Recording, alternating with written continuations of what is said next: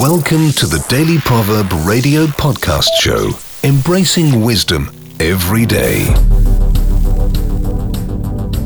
Welcome to a special edition of the Daily Proverb. My name is Josh Bueno, and I have a guest, very, very special guest with me this morning. Her name is Lisa Bueno. Why are you laughing silently? You can laugh out loud, babe. Oh, okay. It's okay. You can laugh out loud. How are you doing? I do. I love, babe, I love doing podcasts. Ever since I was a kid, I always imagined myself on the radio. I think it's one of the things I was born to do, to be honest with you. I really do. So this is me living your dream, exercising what I was born to do. Okay? Okay. Well, babe, welcome to the Daily Proverb Special Edition. How are you doing? Doing good. Good. Well, we're doing a special edition of the Daily Proverb today based on a series we've been doing at Providence Church called Uncommon. Now, if you've been at church over the past few weeks, you know what the series is all about. But if you're tuning in, you've never been to Providence Church, you never even heard of the Uncommon series. Basically, what we've been talking about is trying to break the typical in relationships. Unhealthy relationships are actually pretty typical. I mean, babe, we've been together for 23 years. We've been married for 23 years. But we've been together, solid, maybe 25? Yeah. I mean, out of the 25 years that we've been hanging out, think of all the people that we've come across, like couples and friends who are married, probably even friends who were married and are divorced now. I mean, wouldn't you agree with the fact that unhealthy relationships are pretty typical? Oh, yeah. Who are some of the relationships that you've had in your life that have been prime examples of relationships that are actually kind of uncommonly awesome? Have to say my parents. Yeah. They've been together over 50 years. Married. But the thing is, some people there's married couples that have been together for like 50, 40 years. And we sit back and we look at the number and we're like, man, that's awesome. They must be doing something right. But we know there's couples that have been together for like 30, 40, 50 years and they're miserable. Each other. They can't stand each other. But the thing that's special about your mom and dad is, dude, they love each other. Yes. I mean, seriously, babe. Talk about some of the things. If you were to go to your mom and dad's house on right movie now? night, yeah, right now, what are they doing together? Right now, they're probably, it's in the morning time, so my mom may be fixing him breakfast. They may be sitting down at the table, drinking coffee. Sometimes they're still laying in bed because they're both retired. Yeah. They're just laying in bed, enjoying. Yeah. And the thing, too, it's like, when you think of like, anytime I think of like females cooking for their husbands and stuff like that, sometimes we have kind of a bad idea of it because we think like the husband's not doing anything, but your dad does a lot. Yeah. So it's like that's your mom doing her part in the relationship, and then your dad does his part. Like that guy is always cleaning the garage or doing something around the house. Yeah, she'll do the cooking. She doesn't drive, so if she needs something from the store, he's like right on it. Mm-hmm. He sees the garbage full, he throws it out. Unlike me. I see the garbage full and I'm like, Lord, just let it disappear. You should have had some sons. Oh, man. But they complement each other, so... Yeah, they do. That's what's cool about it. And that's what's absolutely beautiful about their relationship. And it's like, it's one of those things where anytime you go to their house, no matter what time of the day, that's what they're doing. That's how they live. That's how they are. It's not a show. They're always together. They're always together. And like that was one of the things when I first got married to you that I really noticed and that I really appreciated was when I started hanging out with you when we were first dating, actually, not when we got married. When we first dating, I think it's part of the reason why I fell in love with you, because I fell in love with your family too. Because I would see your mom and dad sitting on the couch holding hands like they were boyfriend and girlfriend like you and I were. It was just like, man, they're like old and her leg is on top of his leg and they're holding hands. Like, it was just, to me, that was weird. I mean, not to say that, I never really seen my parents weren't too publicly affectionate with one another, but that doesn't mean they didn't love each other. That just wasn't their type.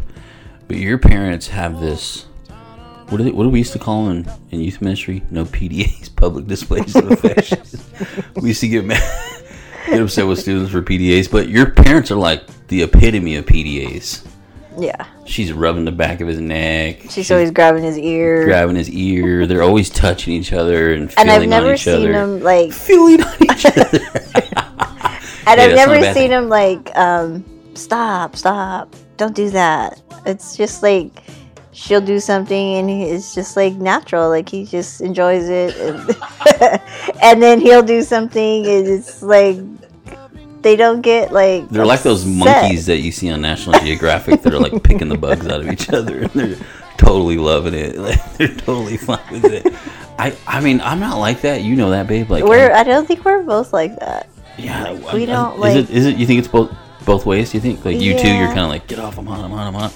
Like me, I'm like, if you touch me too much, I'm like, I start. Pretty much, if anybody touches me, I can't breathe. Yeah, I don't know why I don't like people to touch me. I do love giving hugs at church. I mean, I'm a hugger. I love hugging people, but I think if the hug goes longer than like 2 seconds, I'm like, okay, what's going on here? Please stop. Because you have some phobias. Yeah, I do got some phobias. That's for sure. That's for sure. But anyway, so we're talking about uncommon relationships, and I'm really thankful that Lisa and I in our life have had people to model that for us, and I'm thankful that we've had people that honestly have not modeled that for us, because you learn from both sides of the spectrum when it comes to those that are in our lives. And so I'm just pretty thankful for the people that God's placed in our lives.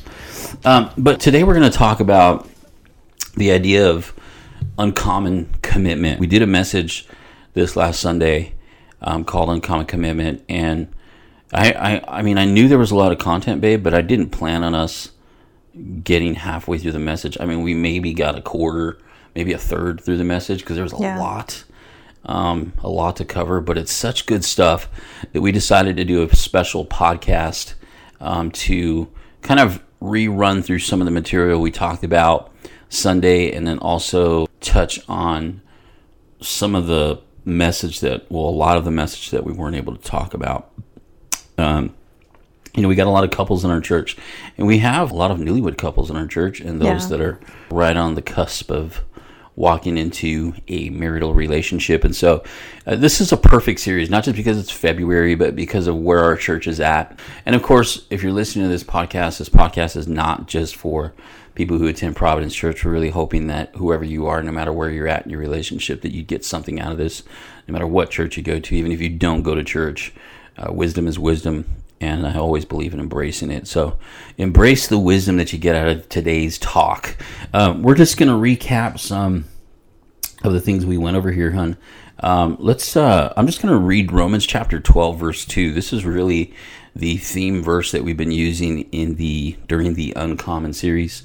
And the verse says this: "Do not copy the behavior and customs of this world, but let God transform you into a new person by changing the way you think. Then you will learn to know God's will for you, which is good, pleasing, and perfect." And so we're talking about this contrast between, Romans chapter 12, verse 2 identifies the contrast between the behavior and customs of the world and God's will, which is perfect, pleasing, and good. And so we talked about the contrast between the world's way, the behavior and customs of this time and space. And really that's what that word world means. We look at the original Greek definition of the word world, the original Greek word used there for world, it's the word eon. And so what Paul's referring to here is he's saying, hey, don't copy the behavior and customs of your current time. And so I want you to think about that. If you're listening to this podcast, what are the behaviors and customs of our time when it comes to relationships, love, sex, marriage? And the contrast to that is God's will. So we got the behavior and customs of the world. Then we have God's will, which is good, pleasing, and perfect.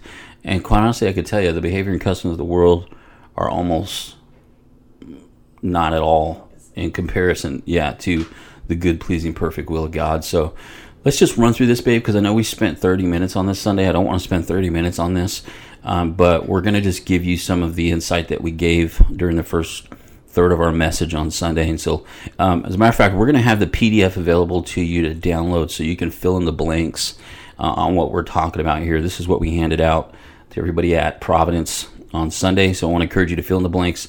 Let's go ahead and jump in, babe, to number one. All right. So number one for the world's way when it comes to pursuing a relationship is find the right person. Here's just some of the things at this slide. It was a slide and a survey of singles, people just like you and me, of what they said the perfect person is. So for the ladies, the perfect man is 6 feet tall, college degree, muscular, clean-shaven, dresses stylish, has a good job, makes good money, drives an expensive car, likes shopping, of course, because we got to take him shopping. Because my husband doesn't really like to go shopping. No, I can't stand shopping. Dear Lord, what a waste of time. I mean, you just get everything online now. Like, I do not like going to malls. Wow. At all. No. So, and then for the men, the dream woman, it's a little bit less. Men, I have a little bit less on the, but this survey was from a 2016. Yeah. And I think it makes sense why what men want is a little less, because we're kind of like get to the point. We're not like all the other stuff. We're just like, there's only a couple things that we're looking for, and that's just the truth. I mean, we want to eat, we want to have sex, we want to sleep. Those are kind of the three things. It's funny because on that survey they didn't put is a good cook, so I don't know what happened. It's true, huh? They didn't put that on. But on that survey, it was a graduate degree, brown eyes, dark hair, is at least 5'9", athletic and fit, and no children. It's like, well, you didn't look for that. But in the 2015 survey on this one, it was totally different. So it goes to show you, because it was actually was blonde hair, blue eyes.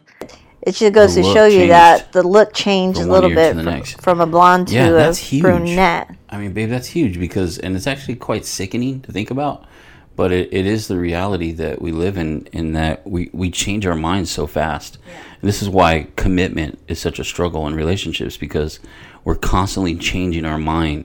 We're constantly changing our ideas of what we want.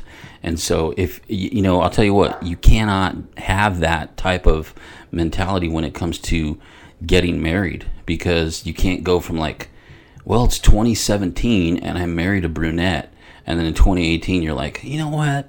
Kind of feel like having a blonde with blue eyes this year.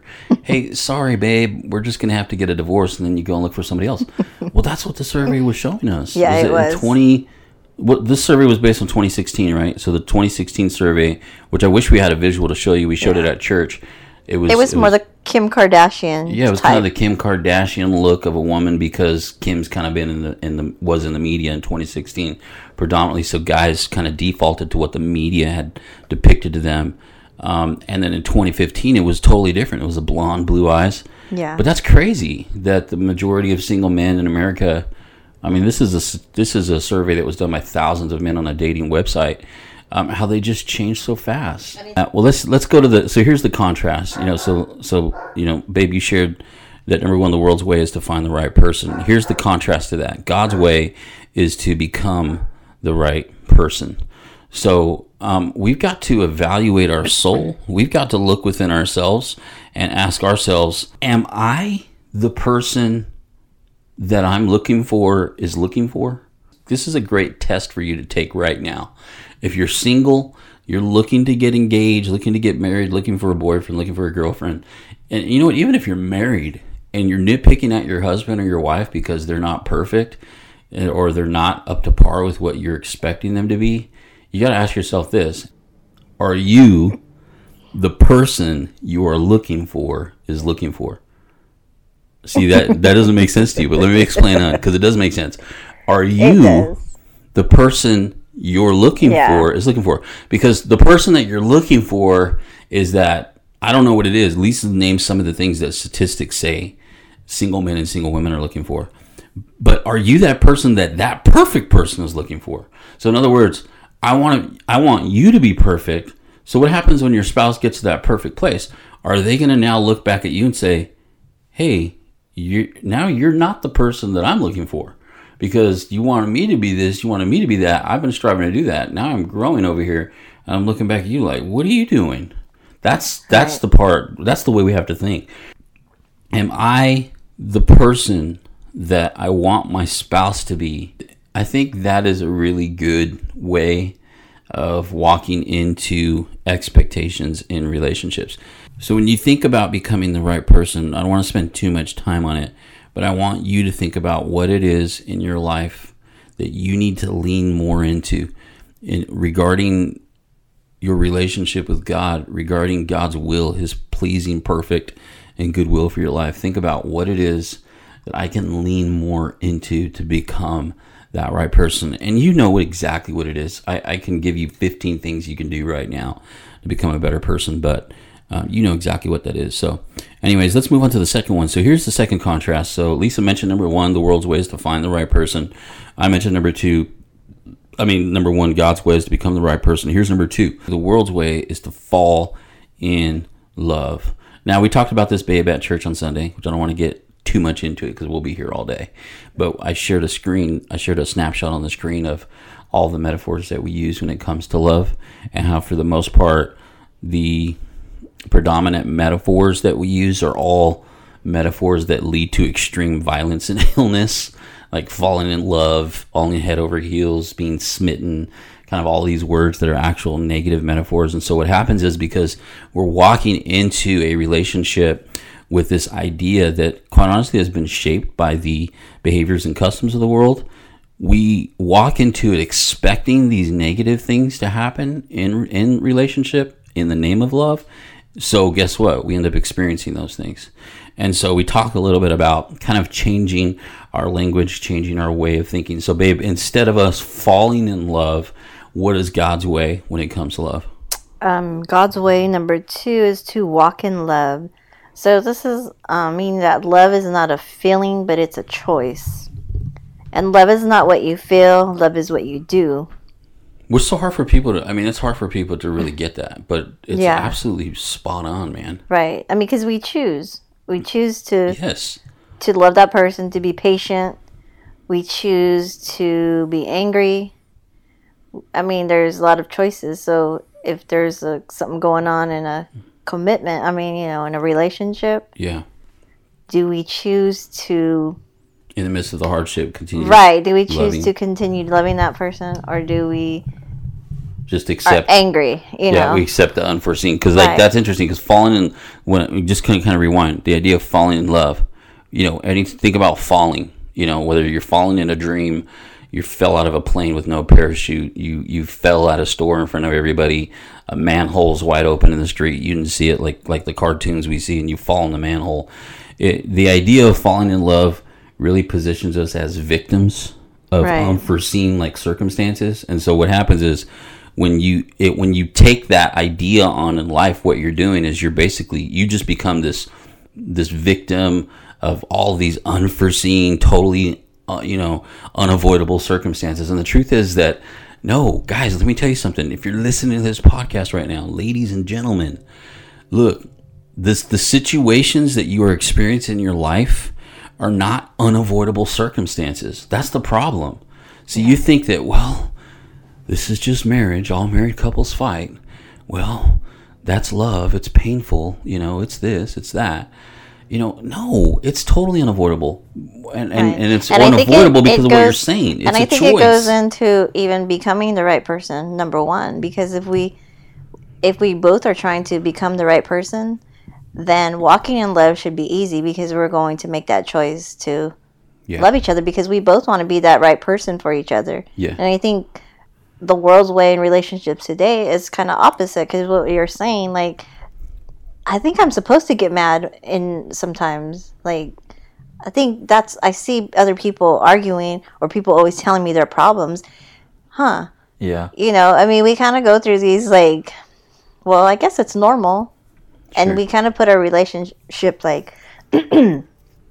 well, since they're doing it all the time, well, it must be okay. But man, you can have that perfect marriage. I don't think you can't. Yeah. Yeah, there'd be little rocks here and there, but I don't think they would be that dramatic as others, because we're coming together in love and wanting to fix the situation. And I like what it says in Colossians 3:13. This is the scripture we shared. It says, "Beyond all these things, put on love, which is the perfect bond of unity." So if we're both putting on love daily, then the second part of the scripture says, which is the perfect bond of unity, man, we're going to become closer to each other and start sticking and becoming one, bonding together. Yeah, because that's exactly what love is. Love's the sticky solution. That's the solution that keeps us together. So yeah, it's, we've got to look at our relationship as something that we walk, the idea of love as something that we walk into. We decide to do it, not something we just fall into, without any control. So let's take a look at it. So number one, find the right person. Contrast, become the right person. World says find the right person. God's way says become the right person. Number two, the world's way says fall in love. God's way says walk in love. Number three, fix all your hopes and dreams on them, the world's way. So baby, you want to touch on that a little bit? Yeah, so what happens when we fix all our hopes and dreams on that one person, as we begin to forget about those who are closest to us, friends, family, and our hopes and our dreams. Dude, we totally did that too when we were dating. Yes, we did. We let everybody down. Everybody out, and we just spent hours on the phone, hours together. And I think everybody has done that, but it's not the right way. No, it's not. No, and I think that what happens is we forget that. When because we see that as young kids, we see that happening.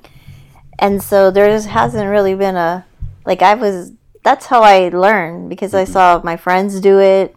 Yeah. So I didn't know the right way of when how is a relationship as a young person supposed to be? Yeah. And it's not supposed to, be, or even as a young adult, it's not supposed to be, hey, forget about everybody else and just focus on that one person. Yeah, and the contrast to that is that rather than fixing all our hopes and dreams on the person, in other words, becoming so obsessed with your boyfriend, your girlfriend, even your spouse, that you forget everything else, the contrast is this. God's way says this: we must fix all our hopes and dreams on God.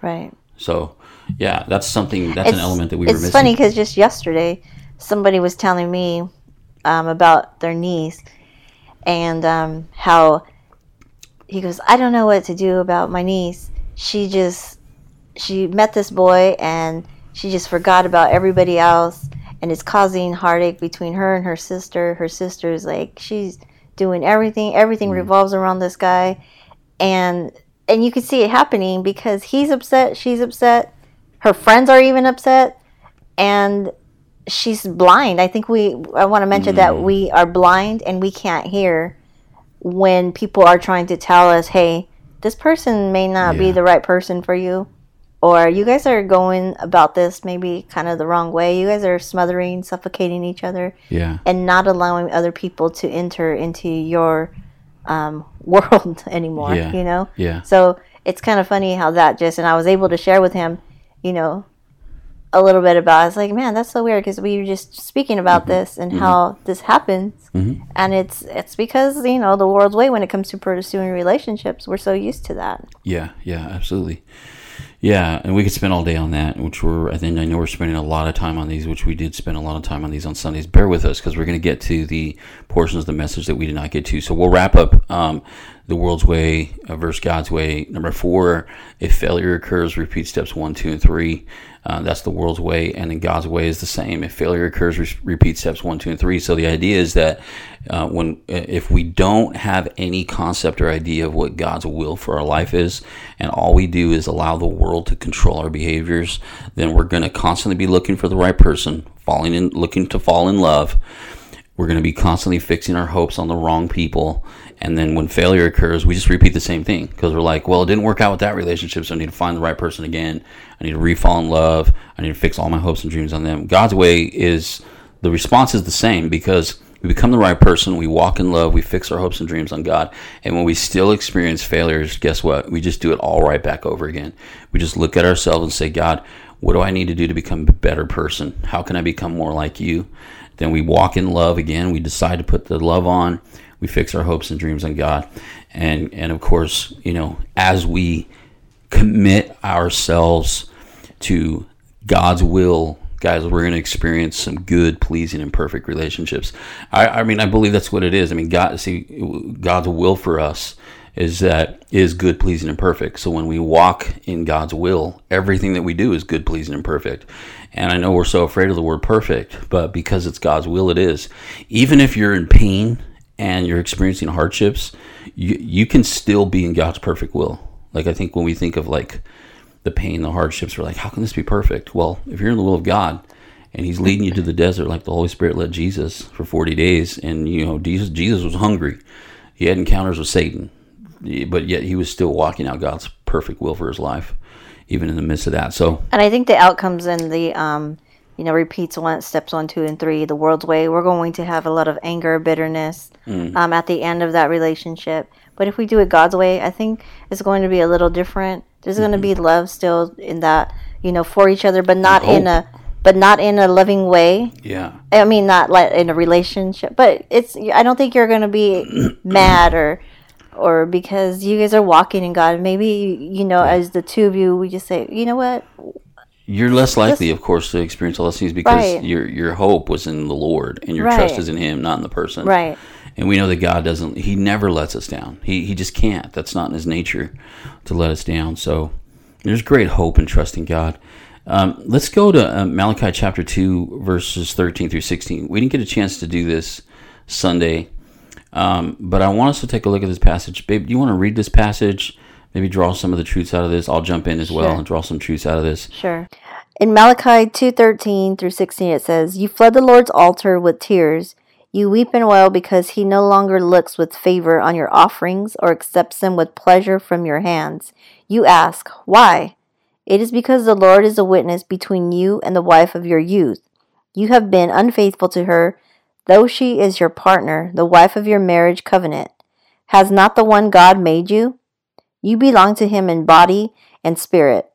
And what does the one God seek? Godly offspring. So be on your guard, and do not be unfaithful to the wife of your youth.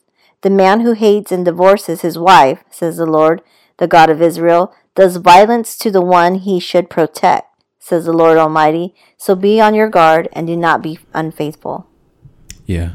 I think one of the biggest thing that pops out of this passage is the question why. And I think that many of us in our relationships have asked that question. Especially after you feel like you're doing everything you're supposed to do. You're getting a job. I mean, babe, when you and I first got married, I had to practically quit school to go to work, right, to care for the family, because we got married so young. There were just things I couldn't do anymore. So you make these sacrifices and you do those things, and then you feel like, man, why aren't things still working? Why aren't things still going well? And I mean, that's even the case still to this day. I can relate with this passage still to this day. There's things that I do, and I've shared this with you, intimately. It's like, man, hon, I'm praying, I'm fasting, I'm doing all the right things. I don't do this, I don't do that, and I still feel like things just aren't clicking. Well, it's interesting because Malachi gets, the prophet really gets to the heart of the matter when it comes to God's people here. So these people were flooding the Lord's altar with tears. They were weeping and wailing. They were bringing their offerings like they were supposed to, and they were doing everything they were supposed to do before the Lord, but yet God still did not have his full favor on them. They knew it. They knew there was something missing. And so they asked why. And Malachi says, well, you ask why? Let me tell you why. Here's why. Because the Lord has been witnessing how you've been treating your wife. That's pretty crazy. Yeah. To think about that God isn't just so concerned about the don't do list. He's not up there okay, let me see, are you abiding by the list of things not to do? Check. Okay, you didn't cuss today, you get a star. You didn't do this today, you get a star. No, he's not. It's not that. Isn't that so ridiculous? And then we have our to-do list too, where we're like, I got to read my Bible, I got to pray, I got to do this, I got to do that, I got to hug my wife every day, or I got to do this and that. Those are good things. They're not bad things. But the Lord says, no, let's look at this. Let's look at this. Here's the bottom line. You have been unfaithful to your wife. you have been unfaithful to her. And so he says there, it's because the Lord is the witness between you and the wife of your youth. Now, when we think of the word unfaithful, we might think like, well, I've never had an affair. Like, I've never had an affair on you, hon. So when I see that, I think, well, that doesn't apply to me. I'm clear. Yeah, because I have been faithful. I've never cheated on my wife. But it goes deeper than that. And here's where it goes deeper. So we read the passage. He says, you've been unfaithful to her, though she's your partner, the wife of your marriage covenant. Has not the one God made you? You belong to him in body and spirit. And does the one God, and what does the one God seek? You belong to him in body and spirit. And what does the one God seek? Godly offspring, period. Wow, what does that mean? He's looking for children of God. He's looking to us as his children. It's like our kids. Like I look at Faith and Gabby, and when they do things that are kind of out of line, it's not just that I look at them and say, that's just wrong, period, across the board. I'm looking at them like, you're mom and dad's kid. Right. We don't do that. Where'd you learn that from? Right? You're an offspring of mom and dad. We don't do that. And I think God looks at us. He's like, he's looking at us, and he's looking at us as his offspring with this expectation of like, you've been made in my image. Where'd you learn that from? Mm-hmm. He knows. So he says this. He says, so be on guard and do not be unfaithful to the wife of your youth. Here it is right here. Here's where the unfaithfulness lies. The man who hates and divorces his wife, says the Lord God of Israel. The man who hates and divorces his wife, says the Lord God of Israel, does violence to the one he should protect, says the Lord Almighty. So be on guard and do not be unfaithful. So we see here that the lack of commitment obviously is what it means to be unfaithful. Right. Now, what did this man do to display that lack of commitment? Number one, he hated. He started hating his wife for whatever reason. I don't know what it was, but he started hating his wife, and he started doing violence to the very one that he was supposed to protect. Mm-hmm. So it's this. It's when here's one of the biggest issues I think in marriage. I've messed this up so many times. It's when my wife is down, and when my wife is not up to par, and she's not maybe doing everything I'd like for her to do. That's not the moment for me to come in and terrorize her. That's actually the moment for me to come in and purify her. Like, I'm not supposed to, when my wife is down, she's out of commission. I don't come in and terrorize her and be like, you suck, you this, you that. Why aren't you doing this? Why aren't you doing that? That's the moment for me to come in and purify her. In other words, come in, like a good husband should, with a nice cool cloth and say, sweetheart, let me clean you up here. Let me, you need a massage. Let me wash your face. Let me, what's going on? How can I help you? What's happening? Manny, petty. but that's the, I hope we're making sense here with this. I don't know if we're making sense here with this to everybody that's listening to this, but bottom line is, baby, you need to know that you can still have bad days and that I'm still going to love you.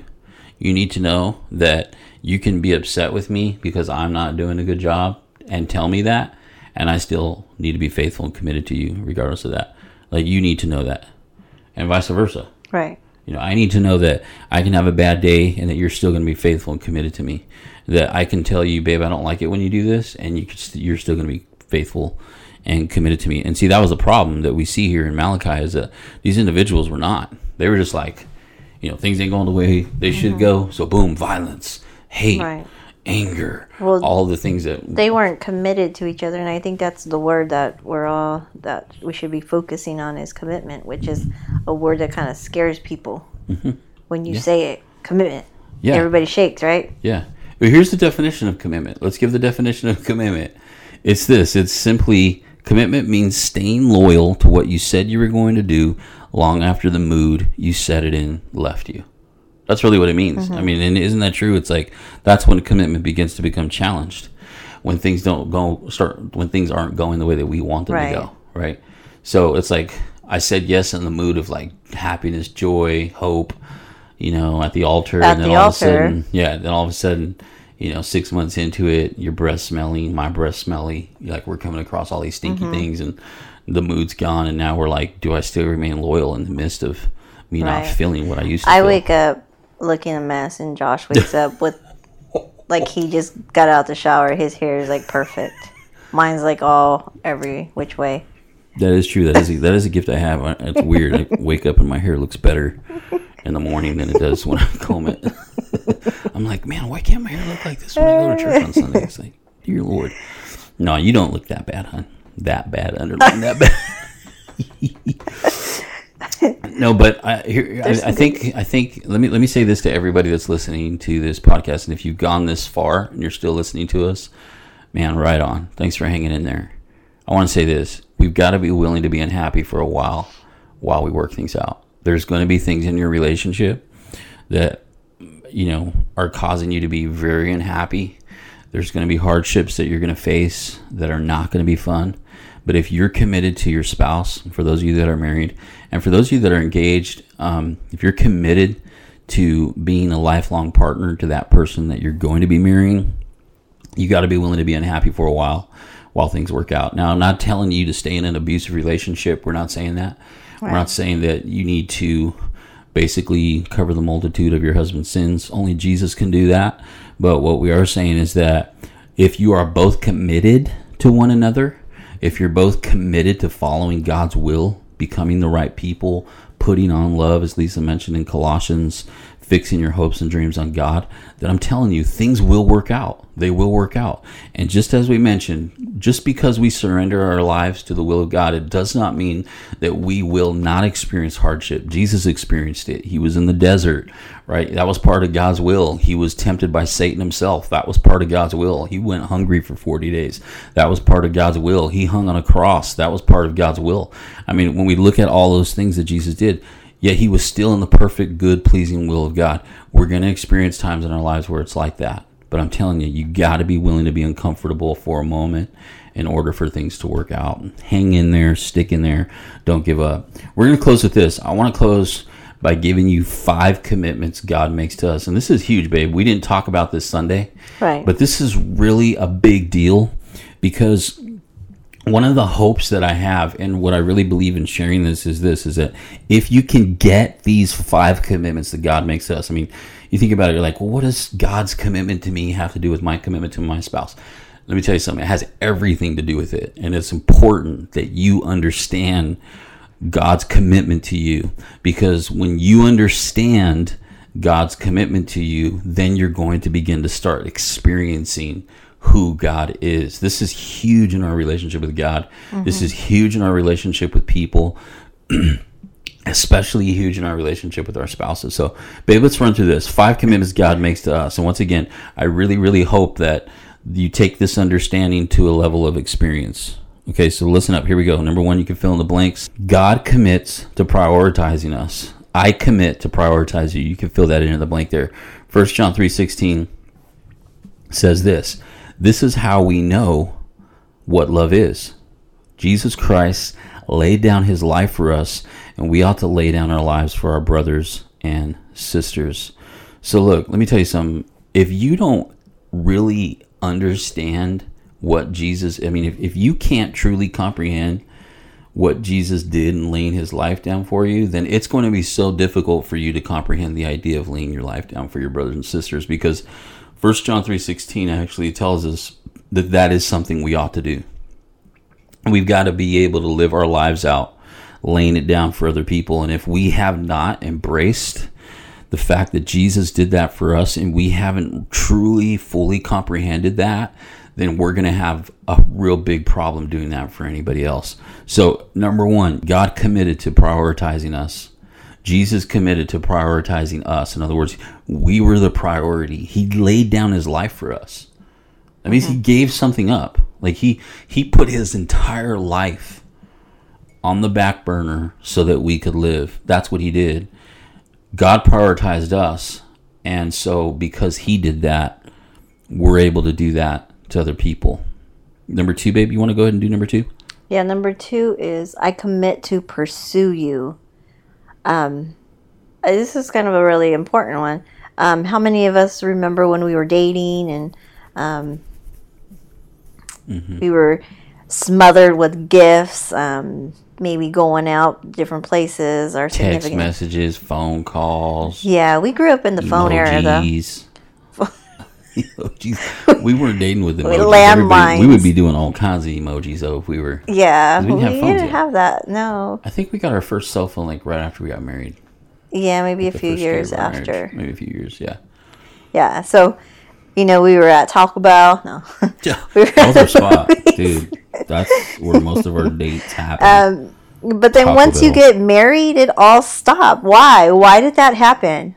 Why, when you committed yourself to this person, everything stops? Mm-hmm. Your marriage can't survive unless you get into a hot pursuit for each other.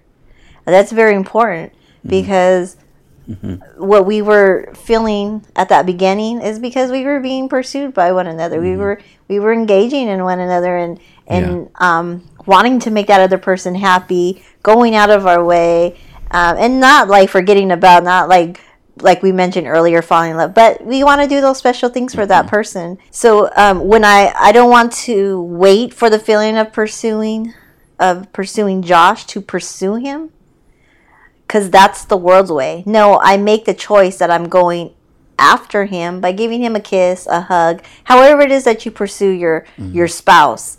So we make the choice. We also make that choice, of not only to love, but we also make the choice to pursue one another. Because if I'm not feeling, I'm not going to come home and hug my husband but that may be the time where he comes and says, he may notice me and say, babe, hey, give me a hug. And he's pursuing me because I've had a rough day. It's like that. Revelation 3:20 says, look, I stand at the door and knock. If you hear my voice and open the door, I will come in and we will share a meal together as friends. Wow. So that's awesome because God is pursuing us like daily. God is telling us the pudding of His pursuit, of God's pursuit for us. God is telling us, hey, pursuit for us. It's pretty awesome. Look, I'm here, and He may be knocking at our door from time to time, and we're like, have you ever had that person come and knock at your door, and you kind of like, oh my gosh, who is it? And you kind of like, I don't want to answer it. But God does. He's so patient. He's so patient with us. He just continues to knock. He doesn't kick down that door or come in and rob us. No, he's not like that. He's standing at the door. He's knocking. He's not bulldozing it down. Right. Yeah. Or so why don't we let him in? Yeah. Why don't we let him in? And that's what we're afraid of. We answer the door to so many things that are so harmful to us. But the one person who is love, we put on we leave him outside. Man, we leave them outside. So crazy. Well, let's go to number 3. Number 3 is I commit to possess you. So number 1, God commits to prioritize us. Number 2, God permits to pursue us. Number 2, God commits to prioritize us. Number 2, God commits to pursue us. Number 3, God commits to possess us. Now, this sounds kind of weird. You might think like, what am I going to like stand there, shape my fingers into circles and then boom, God comes into my body and I start convulsing. No, that's not what I'm talking about. I'm talking about God possessing you that way. What I'm talking about is the ownership that God commits over our lives as our Father. This is huge. God has committed to possess us as our owner. Look, 1 Peter chapter 2, verse 9 says this, you are a chosen people. You are a royal priesthood, a holy nation, God's very own possession. Wow. There's so much comfort in knowing that I am owned by God. And so, when we talk about relationships, once again, I want you to understand this so you can experience God. Our hope is that you understand these commitments that God has made to us so that you can experience God. How does that work? How does that translate into a relationship? Well, obviously, you don't possess your wife. Nobody likes a possessive person. I'm not telling you need to be possessive over your wife, or wives, you need to be more possessive over your husband, but you got to own the relationship. And if you own the relationship, you say, hey, this is our marriage, and I'm going to make a commitment to do everything I can to make sure that you're successful and I'm successful because this is our marriage. I'm going to possess this marriage. I'm going to own it. That's huge. That's huge. Let's go to number 4. I commit to protect you. Babe, are you going to talk a little bit about this? Yeah. Okay. Number 4, I commit to protect you. There are times that we get attacked, right? All of us feel attacked from time to time. And aren't you glad that you have a God, when he sees you attacked, the Bible says, the Lord will protect you from all dangers. He will guard your life. And that's found in Psalms 121:7. It's nice to have that person that you can rely on. Maybe it's a friend, your spouse, a family member, that when someone is saying something bad about or heard something bad about you, that they got your back, that they're able to protect you. We're able to protect each other, and that's very important, to protect each other. God protects me, and I'm the one who causes most of the trouble. But God says, I got your back, Lisa. In fact, when he went to the cross and died for us, the Bible says that he did it while we were yet sinners. And that's the kind of commitment that God makes. Yeah, so let's close it out. We'll go to number 5. Here it is. God commits to purify us. I commit to purify you. Ephesians chapter 5, verse 25 to 27 says this: Husbands, love your wives just as Christ loved the church and gave himself up for her to make her holy, cleansing her by the washing with water through the word, and to present her to himself as a radiant church, without stain or wrinkle or any blemish, but holy and blameless. And then Ephesians 5:32 says this is a profound mystery, but I'm talking about Christ and the church. This kind of goes along with what I mentioned earlier in regards to purifying your wife and caring for her. I talked a little bit about this when I was talking about Malachi. But the idea is that, every once in a while, the halo's going to disappear. My wife is not going to be the perfect wife that she normally is. She's just going to have a bad day, and vice versa. I have way more bad days than Lisa does, that's for sure. But we've got to commit to coming alongside our spouse and purifying them, not terrorizing them, like I said earlier. We got to be committed to saying, look, I'm going to purify you. I'm going to help you get through what it is that you're going. And here's the thing too. I think we're so afraid when we think of purity and righteousness and holiness and, the idea of purifying. I think it can cause a little fear in all of us, because we all know how imperfect we are, and we all know how many mistakes we make. But one of the things that's awesome, in the book of Micah actually shares this in chapter 7, that God delights in showing mercy. God delights in showing mercy. He absolutely, I'm telling you, you might think this is weird, but when you're at the bottom of the floor, the bottom of the barrel, you're like as low can be because of a mistake you made.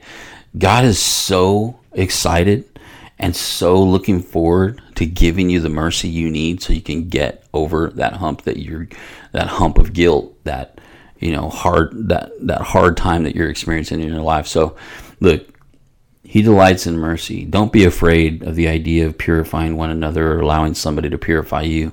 That might be your problem. It might be that you can't take the love, you can't take the forgiveness, the mercy shown by your spouse and even by God. But in order for you to, like I mentioned, in order for you to experience the Lord and experience that good, pleasing, perfect relationship that God's calling you to, you got to be able to embrace God's commitment for your life so that you in turn can be that committed individual to your spouse, to your girlfriend, boyfriend, whoever it is that you have in your life. So did we miss anything? I mean, I know there's a lot. We did kind of speed through this. I just wanted to share, maybe, I think what you were saying, purify, you were saying something, and it just brought to my head of, seeing the good in your spouse, in or just everyone. And, because when we tend to focus on the negative, it brings negativity to us. But when we focus on their goodness, even though in the spite of that moment, they're kind of being a little bit mean or have some anger or whatever it may be, we need to focus on the good in them to help us oversee the negativity, because we know that person's having a rough day. Something is behind that. So in order to not trigger it, or to, hey, let me add some lighter fluid to that, no, we want to try to get some extinguishers going and cover them with love, instead of the positivity of who that person is, instead of being negative towards them. Yeah, that's good. That's good. I want to close with Hebrews chapter 13, verse 4. Never will I leave you. Never will I forsake you. This is one of the hardest things, I think, for us to comprehend, the idea of the word never. And it's really something that is absolutely uncommon within our society. It's something that nobody is embracing. As a matter of fact, one of the slogans we embrace, and it's probably the mission statement for a lot of people's lives, is never say never. And we're always waiting for whatever it is that has committed to us or we've committed to someday disappoint us and fail us. I want to tell you something. God has committed to using that word in our relationship, the word never. Never will he leave us. Never will he forsake us. I want you to embrace that, and we're just praying God's blessing upon your life, upon your marriage, upon your relationships. We want you guys to succeed. As Lisa said on Sunday, look, we can't transform you. Only God can do that. All we can do is just help you change the way you think, and that's what we're doing today. Hopefully something we said helped you today in changing some of your thinking. We're praying for you. If you guys need us, reach out to us. You know how to reach us. I think you got our emails, josh@provsac.org, Lisa, direct is lisa@provsac.org. You can also email us at the Daily Proverb. That email is info@thedailyproverb.org. Hey, love you guys. Have an awesome week. We'll see you Sunday for Family Day, 10:30 a.m. at Tahoe Elementary. Dennis Gaxiola is going to be there to make us laugh our socks off. So it's going to be a fun Sunday. Looking forward to seeing you guys. God bless you. We'll see you soon. Bye-bye.